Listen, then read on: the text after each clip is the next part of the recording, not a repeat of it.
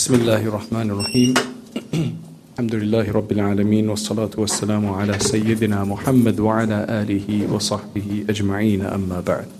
This is our teacher and our Sheikh Mufti Tahir Ghaziabadi Sahib from India, and he is the head Mufti of the big madrasa in Saharanpur. He is visiting us right now. He runs a madrasa as well in Ghaziabad itself as well, and he's also a special student and Khalifa of Mufti, the big jurist of India, Mufti Mahmud al-Hasan Gangohi rahmatullahi alayhi. So he's a straight student of his from Darul Uloom Deoband. He graduated from Darul Uloom Deoband as well. He's been teaching in Madai Uloom for maybe 26 years. 26 years he's been teaching. I studied there in 1999 with him.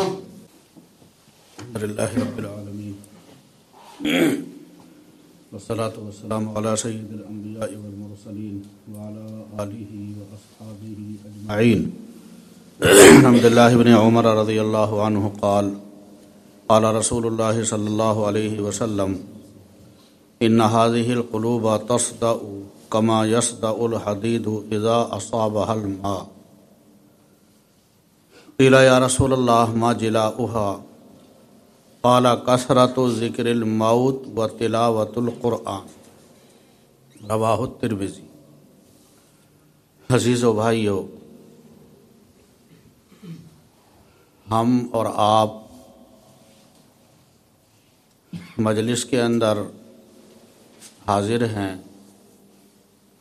یہ مجلس الحمدللہ جو منعقد ہوئی، 2 ہفتے میں مجلس منعقد ہوتی ہے، اور بعض اکابر کے یہاں مہینے میں، بعض کے یہاں ہر ہفتہ وغیرہ. تو ان مجلسوں کے انعقاد کا مقصد کیا ہے، فائدہ کیا ہے، وہ ایک حدیث کی روشنی میں آپ کو سمجھانا چاہتا ہوں مختصر طور پر. یہ مجلسیں اصلاحی مجلسیں، ان مجلسوں کا نام میں دیتا ہوں اصلاحی مجلس. یعنی ہم سب یہاں حاضر ہوئے ہیں اپنی اصلاح کے لیے. اب ہم یوں سمجھتے ہیں کہ ہماری اصلاح تو ہوئی ہے، کیا کمی ہے ہمارے اندر؟ وہ کمی یہ ہے جو میں بتانا چاہتا ہوں، جس کو حدیث شریف کے اندر بیان کیا گیا. جو حدیث میں نے پڑھی، عبداللہ بن عمر رضی اللہ عنہ اس کے راوی ہیں. انہوں نے حضور اکرم صلی اللہ علیہ وسلم کا فرمان نقل کیا. حضرت صلی اللہ علیہ وسلم نے ارشاد فرمایا، ان هذه القلوب تصدأ كما يصدأ الحديد اذا اصابها الماء. انسان کا جو یہ قلب ہے، دل ہے، اس پر زنگ لگ جاتا ہے، اس پر میل لگ جاتا ہے، زنگ لگ جاتا ہے، میل لگ جاتا ہے. جیسے لوہے پر پانی اگر لگ جائے، پانی پہنچ جائے تو پانی کی وجہ سے لوہے پر زنگ لگ جاتا ہے. ایسے ہی ماحول کی خرابی، معاشرے کی خرابی اور نفسانی خواہشات کے اتباع کی وجہ سے انسان کے قلب میں زنگ لگ جاتا ہے. زنگ کے معنی ہے یہاں یعنی دل میں غفلت آ جاتی ہے، اور دل کے اندر سستی پیدا ہو جاتی ہے، کوتاہی پیدا ہو جاتی ہے، سیاہی آ جاتی ہے. تو لوہے پر زنگ لگ جائے، اب اگر اس لوہے کو صاف نہ کیا جائے تو پھر وہ زنگ لوہے کو کمزور کرتا رہتا ہے، کھاتا رہتا ہے. دیکھتے ہیں نا آپ، باہر بعض مرتبہ لوہا پڑا رہتا ہے، بارش یا کسی اور وجہ سے اس پر زنگ لگنا شروع ہو جاتا ہے. اب اگر اسے اس کے حال پر چھوڑے رکھیں تو وہ آہستہ آہستہ اس لوہے کو کمزور کرتا رہے گا. اس کی اگر فکر نہ کی اس زنگ کو ہٹانے کی تو ایک وقت آئے گا کہ وہ لوہا کمزور ہو کر ختم ہو جائے. یہ مثال حضور اکرم صلی اللہ علیہ وسلم نے بیان فرما کر فرمایا، ایسے ہی انسان کے دل میں زنگ لگ جاتا ہے، قلب کے اندر زنگ لگ جاتا ہے. یعنی ماحول کی، معاشرے کی اور نفس کی غلط خواہشات کو پورا کرنے کی وجہ سے قلب میں غفلت آ جاتی ہے، سیاہی آ جاتی ہے، تاریکی آ جاتی ہے۔ لوہے پر زنگ لگ جائے تو اس پر کیمیکل ڈال کر اور مختلف ذرائع سے اس زنگ کو ہٹا دیا جاتا ہے، ہٹایا جا سکتا ہے، لوہے کی صفائی ہو جاتی ہے، اس کی قوت باقی رہتی ہے۔ لیکن انسان کے قلب میں جو یہ زنگ لگ گیا، یعنی غفلت آ گئی، سیاہی آ گئی، تاریکی آ گئی، تو یہ زنگ دل کا کیسے ختم ہو، یعنی قلب کی صفائی کیسے ہو؟ صحابہ رضی اللہ عنہم نے حضور اکرم صلی اللہ علیہ وسلم سے یہ سوال کیا، قیل یا رسول اللہ ما جلاؤہا، یا رسول اللہ قلب کی پاکی اور صفائی کیسے ہو؟ قال کثرت ذکر الموت و تلاوت القرآن۔ حضور اکرم صلی اللہ علیہ وسلم نے دو ذریعے قلب کی صفائی اور پاکی کے بیان فرمائے، موت کو کثرت سے یاد کرنا اور قرآن پاک کی تلاوت کرنا۔ یہ حدیث ہے، اس کے معنی یہ ہے کہ یہ انسان مادی دنیا کے اندر رہتا ہے اور یہاں کے ماحول سے متاثر ہوتا ہے اور اس کی وجہ سے اس کی طبیعت میں تغیر پیدا ہوتا ہے اور اس کی وجہ سے قلب اس کا متاثر ہوتا ہے، قلب میں غفلت آتی ہے، سیاہی آتی ہے، تاریکی آتی ہے، اور قلب کے اندر جو برے اخلاق ہیں وہ جنم لیتے رہتے ہیں، پیدا ہوتے رہتے ہیں۔ بخل ہے، حسد ہے، طمع ہے، ریا ہے، عداوت ہے، نفرت ہے وغیرہ۔ یہ برے اخلاق، اخلاق ذمیمہ، یہ انسان کے دل کے اندر پیدا ہوتے رہتے ہیں، جو قلب کی روحانی صلاحیت کو کمزور کرتے رہتے ہیں۔ آدمی نماز بھی پڑھتا ہے 5 وقت کی، رمضان کے روزے بھی رکھتا ہے، زکوٰۃ بھی ادا کرتا ہے، لیکن اپنے قلب کی طرف اس کی زیادہ توجہ نہیں ہوتی کہ ہمیں اپنے قلب کی اصلاح بھی کرنی چاہیے۔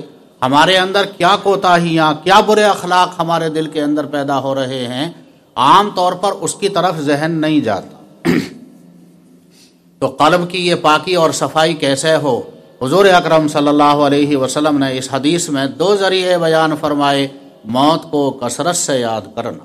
آدمی اس بات کا استحضار کرے کہ جو شخص بھی اس دنیا کے اندر آیا ہے وہ یہاں ہمیشہ رہنے کے لیے نہیں آیا بلکہ جانے کے لیے آیا ہے۔ ہمارے آبا اجداد، ہمارے بھائی، ہمارے بڑے، ہمارے اکابر، ہمارے اسلاف، ہمارے مشائخ بھی اسی دنیا کے اندر رہتے تھے، انہی زمینوں کے اندر رہتے تھے، انہی مکانات کے اندر رہتے تھے، لیکن آج وہ اس دنیا میں نہیں ہیں۔ ہمیں بھی ایک دن یہ دنیا چھوڑنی ہے، ایسا نہیں کہ ہم اس دنیا کے اندر ہمیشہ رہیں گے۔ آدمی آخرت کا فکر کرے گا، استحضار کرے گا تو دل کے اندر نرمی پیدا ہوگی اور صفائی آئے گی۔ کثرت ذکر الموت، موت کو کثرت کے ساتھ یاد کرنا اور قرآن پاک کی تلاوت کرنا۔ قرآن کی تلاوت اور اسی کے حکم میں ہے دیگر اذکار جو قرآن سے اور احادیث سے ثابت ہیں۔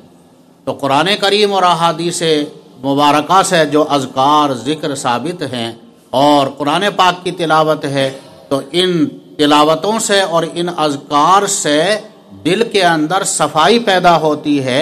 دل میں جو زنگ لگ گیا، غفلت آ گئی، سیاہی آ گئی، تاریکی آ گئی اور جو برے اخلاق دل کے اندر پیدا ہو گئے ہیں، تو ذکر کی برکت سے، تلاوت کی برکت سے وہ برے اخلاق نکلتے ہیں، سیاہی نکلتی ہے، دل کا میل نکلتا ہے اور دل کے اندر پاکی اور صفائی آتی ہے۔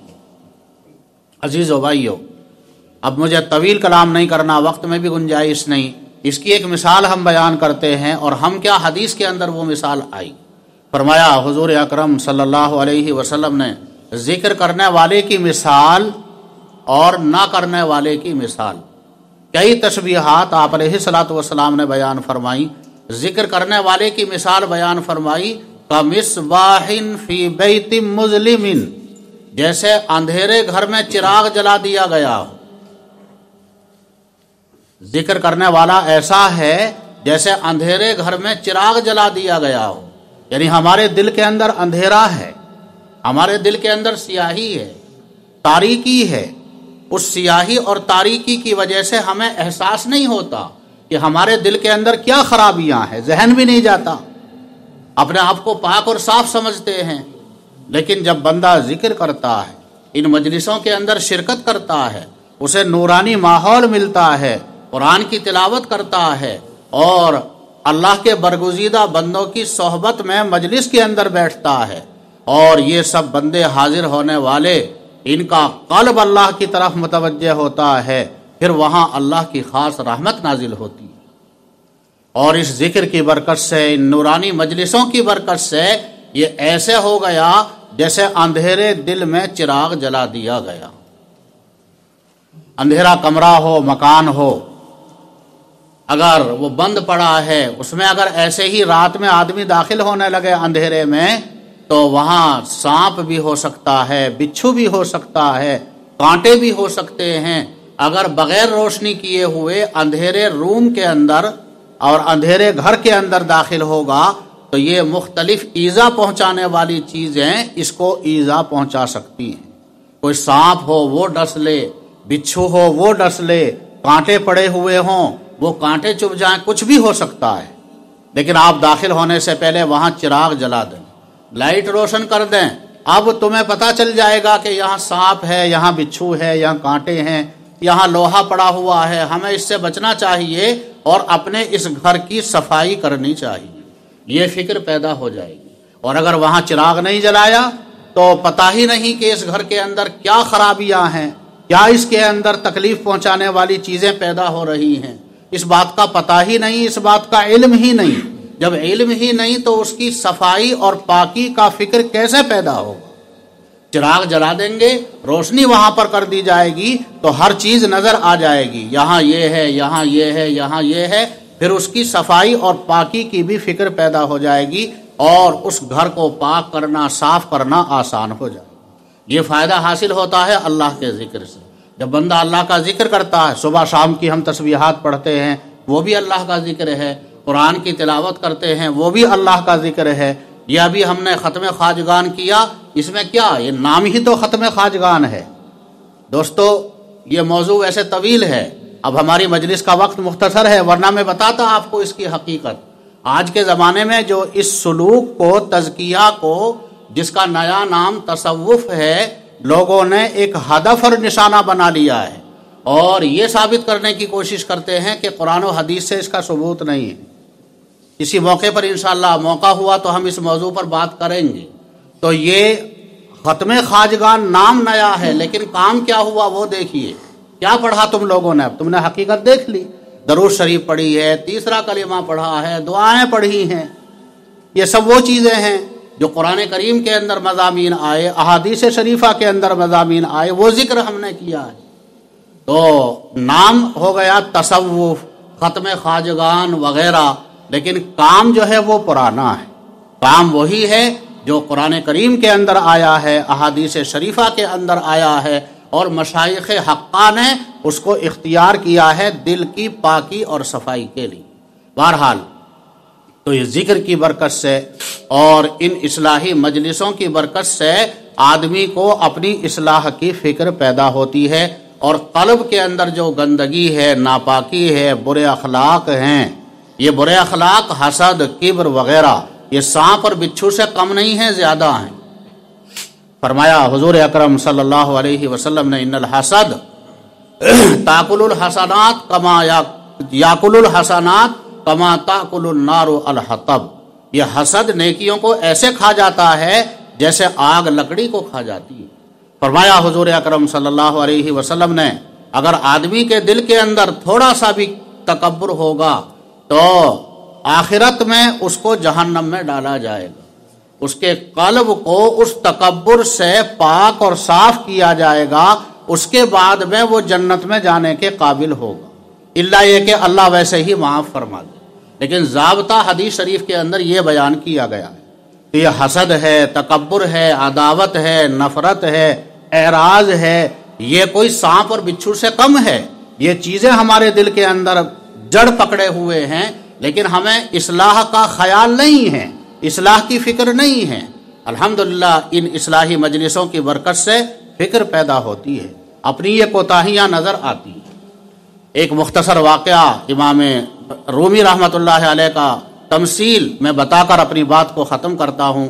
مولانا رومی رحمۃ اللہ علیہ نے مثنوی شریف میں ایک حکایت نقل کی، فرمایا کہ موسیٰ علیہ السلام کے پاس وحی نازل ہوئی اللہ کی طرف سے، اے موسیٰ ہمیں ایسی زبان سے یاد کرو جس زبان سے خطا نہ کی ہو۔ اے موسیٰ ہمیں ایسی زبان سے یاد کرو جس زبان سے خطا نہ کی ہو۔ موسیٰ علیہ السلام گھبرا گئے اور فرمانے لگے، گفت موسیٰ من ندارم آدہ، یا اللہ ہم ایسی زبان کہاں سے لائیں جس سے خطا نہ ہوئی ہو؟ انبیاء علیہم السلام معصوم ہوتے ہیں، لیکن اللہ کی عظمت شان اور جلالت قدر پر جب انبیاء علیہم السلام کی نظر جاتی ہے تو پھر ہر مخلوق اپنے آپ کو قصوروار سمجھتی ہے۔ تو اللہ کی طرف سے جب یہ وحی نازل ہوئی، ایسی زبان سے ہمیں یاد کرو جس زبان سے خطا نہ کی ہو، تو مولانا رومی رحمۃ اللہ علیہ فرماتے ہیں موسیٰ علیہ السلام نے اللہ کی بارگاہ میں عرض کیا، گفت موسیٰ من ندارم آدہاں، گفت مارا از دہان غیر خاں۔ اللہ نے فرمایا، اے موسیٰ دوسرے کی زبان سے ہمیں یاد کرو، دوسروں سے اپنے لیے دعا کراؤ۔ از دہان غیر کے کر دی خطا، از دہان غیر برخاں، اے الہ دوسرے کی زبان سے تم نے خطا اپنے حق میں نہیں کی، دوسرے کی زبان تمہارے حق میں پاک ہے، دوسروں سے اپنے لیے دعا کراؤ۔ یہ مضمون بیان فرمانے کے بعد میں پھر مولانا رومی رحمۃ اللہ علیہ طالب کو اور سالک کو جھنجھوڑ رہے ہیں، تنبیہ فرما رہے ہیں اور اصلاح کی طرف متوجہ فرما رہے ہیں۔ فرماتے ہیں مولانا رومی رحمۃ اللہ علیہ آگے، یا دہان خیش تن را پاک کن، روح خود را چابو کو چالاک کن، اے بندے یا پھر اپنے منہ اور اپنی زبان کو پاک کر لے اور اپنی روحانیت کو قوی اور مستعد بنا لے۔ تیری زبان کی بے احتیاطی نے تیری روحانیت کو کمزور کر دیا ہے۔ جھوٹ بولتا ہے، جھوٹ کیا ہے؟ یہ حدیث شریف کے اندر آیا، آدمی جھوٹ بولتا ہے تو ملائکہ اس کی بدبو کی وجہ سے 1 میل دور چلے جاتے ہیں۔ اس کی بدبو ہمیں محسوس نہیں ہوتی، لیکن ملائکہ جو پاک اور معصوم مخلوق ہے انہیں اس کی بدبو محسوس ہوتی ہے۔ ہم جھوٹ بولتے ہیں، غیبت کرتے ہیں، بہتان کی باتیں کہتے ہیں، اپنے بھائیوں کے لیے تکلیف کی باتیں کہتے ہیں، کیا ہماری زبان گندی نہیں ہوتی؟ اس زبان کا دل پر اثر آتا ہے، روحانیت کمزور ہو جاتی ہے۔ اس لیے فرما رہے ہیں، یا دہان خیش تن را پاک کن، روح خود را چابو کو چالاک کن، اے بندے یا پھر اپنی زبان کو، اپنے منہ کو پاک کر لے اور اپنی زبان اور اپنے منہ کی احتیاط کر کے اپنی روحانیت کو قوی بنا لے۔ معنی یہ ہے کہ اللہ نے تجھے اشرف المخلوقات بنایا، انسان بنایا ہے، اشرف المخلوقات بنایا ہے۔ اللہ نے تیرے اندر ایسی صلاحیت، ایسی استعداد اور ایسی روحانیت اللہ نے ودیعت فرمائی ہے، اگر تو اپنی روحانیت کو زندہ کر لے، اگر تیری روحانیت بیدار ہو جائے تو یہ حضرت انسان ملائکہ سے بھی آگے نکل جاتا ہے۔ لیکن ہمارا ماحول کی خرابی، معاشرے کی خرابی، زبان کی بے احتیاطی، نظروں کی حفاظت نہ کرنا، یہ سب ذرائع ایسے ہیں اس سے ہماری روحانیت کمزور ہو گئی۔ یا دہان خیش تن را پاک کن، روح خود را چابو کو چالاک کن۔ آگے فرماتے ہیں یہ روحانیت ہماری قوی کیسے ہو؟ ذکر حق پاکست چون پاکی رسید، ذکر حق پاکست چون پاکی رسید، رخت بربندد بروں آید پلید۔ اللہ کا ذکر پاک ہے، اللہ کے ذکر کا اہتمام کر۔ تیری روحانیت قوی کیسے ہوگی؟ تیرے دل کے اندر جو گندگی بھری ہوئی ہے برے اخلاق کی، حسد کی، تکبر کی، عداوت کی، نفرت کی، سانپ بچھو سے بھی زیادہ یہ چیزیں خطرناک ہیں۔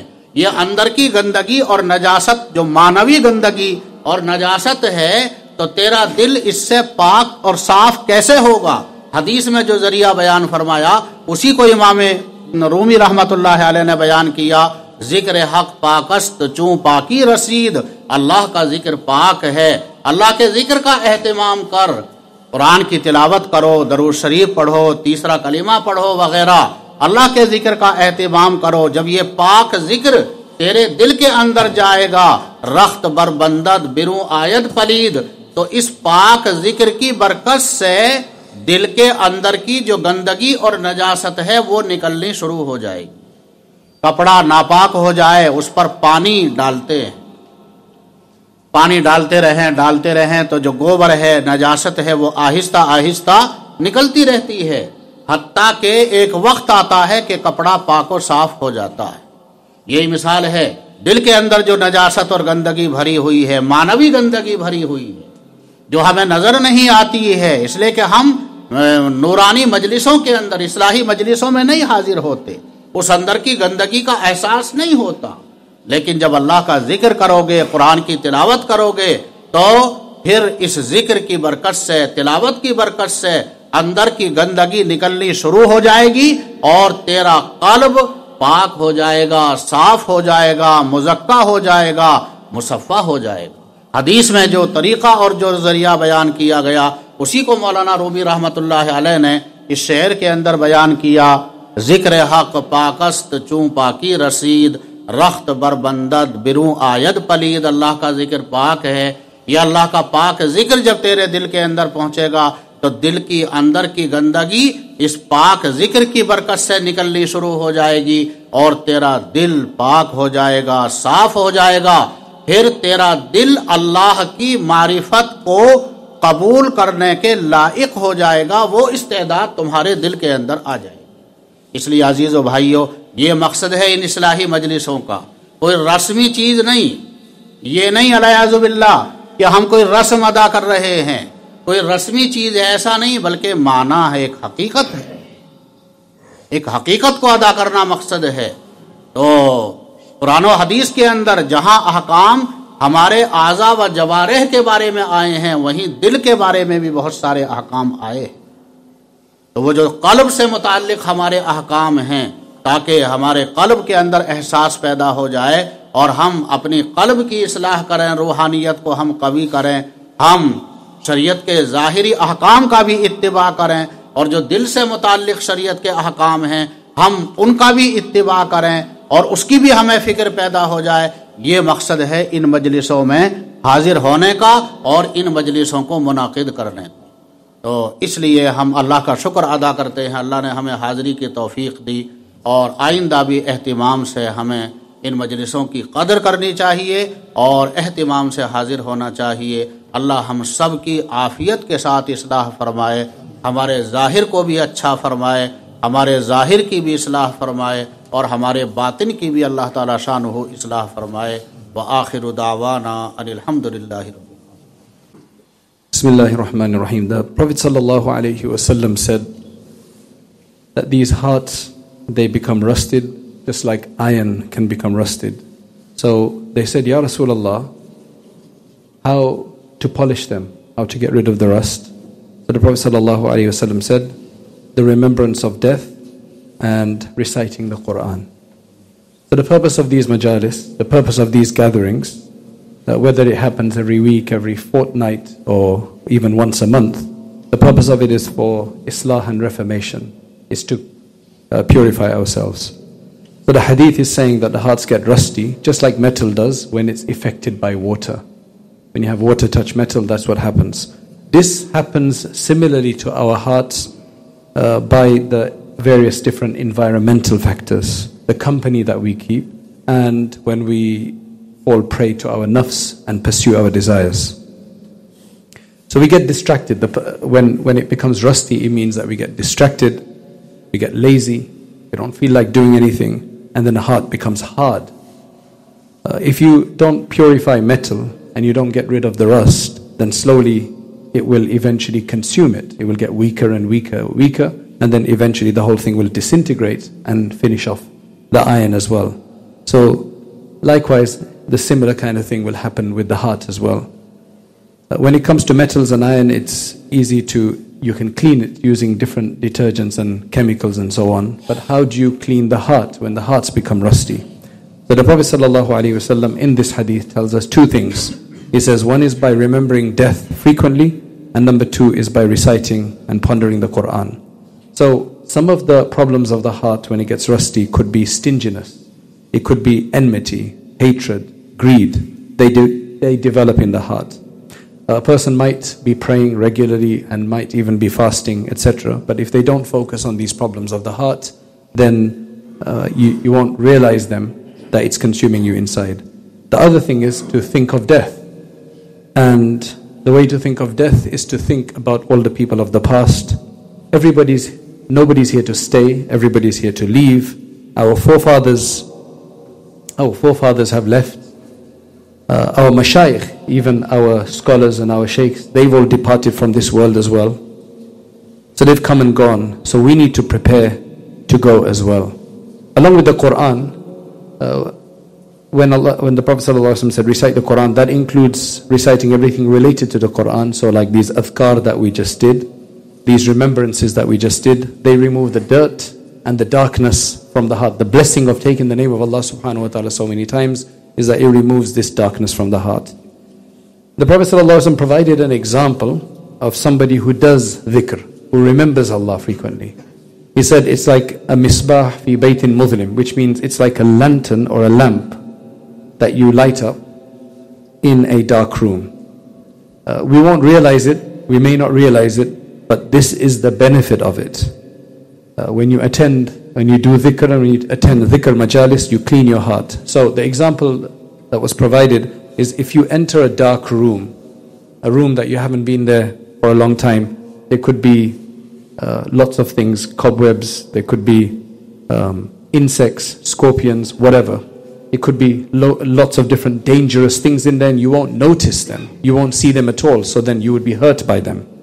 But as soon as you put the light on, then you can check what's there and you will know exactly how dangerous it is, and then you can focus on cleaning it up because now you know what the problems are. Otherwise you will not know.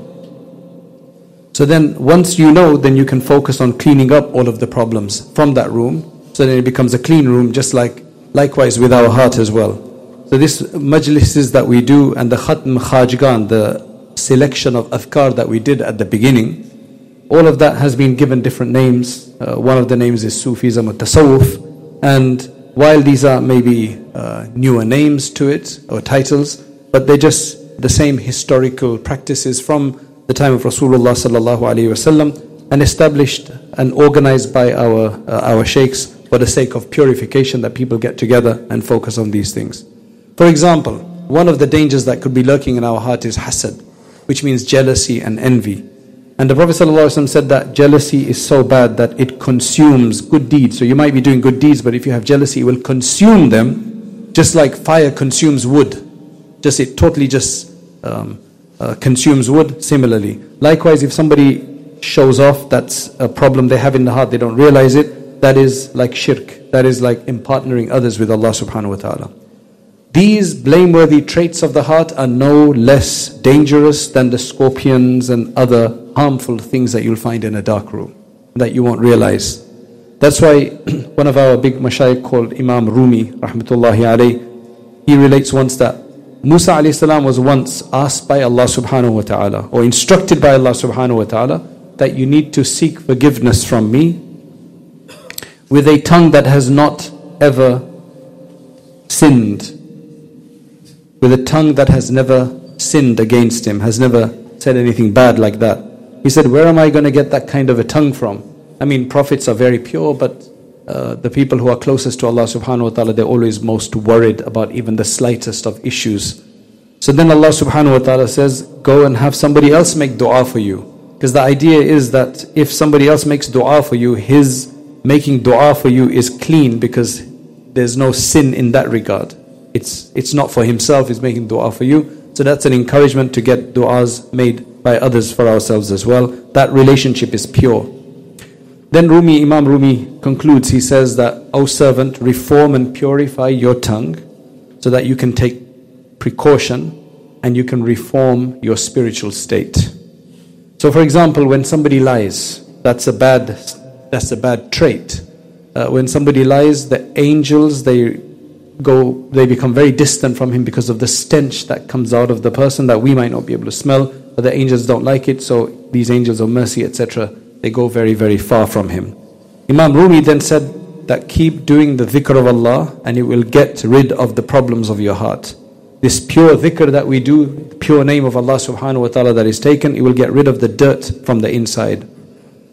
When you have dirt on a cloth and you keep pouring water over it, eventually it will loosen it up and it will eventually become pure and get rid of it. So we just don't realize these internal impurities that we have because we become so used to them. But when you start doing dhikr and you start doing dhikr regularly, you will become clear and you will realize it, and then you can start cleaning it, just as Imam Rumi has said. So only after you've cleaned your heart of all of these issues will the heart become prepared for the ma'rifat of Allah and the recognition of Allah subhanahu wa ta'ala. And ultimately this is the purpose of these masajid. So value these masajid, attend them, and be regular on them, and the dhikr of Allah. May Allah subhanahu wa ta'ala benefit us all, purify us all, and make us connected to Him. Alhamdulillah Rabbil Alameen. Salatu wa salamu ala sayyidina Anbiya'i wal mursaleen wa ala alihi wa sahbihi. Ya Allah, हमारी इस मजलिस को कबूल फरमा. या अल्लाह, हमारे दिलों में अपना खौफ पैदा फरमा, अपनी खशियत पैदा फरमा, अपनी मारिफत अता फरमा. या अल्लाह, हमारे दिलों में, क़ुलूब में जो बुरे अखलाक हैं, गंदगी है, आफ़ियत के साथ या अल्लाह उन रज़ाइल से हमारे क़ल्ब को पाक और साफ़ फरमा. या अल्लाह, हमारे क़ुलूब को अपनी मारिफत की काबिल बना, इस्तेदाद उनके अंदर पैदा फरमा. या अल्लाह, हमें हमेशा शरीयत के दामन को मजबूती के साथ पकड़े रहने की तौफ़ीक़ अता फरमा. या अल्लाह, हमारे अकाबिर मशाइख, उनका फैज़, उनकी बरकतें हम सबको अता फरमा और हमारी तरफ से उनको जज़ाए खैर अता फरमा. परेशान हाल लोगों की परेशानियों को दूर फरमा.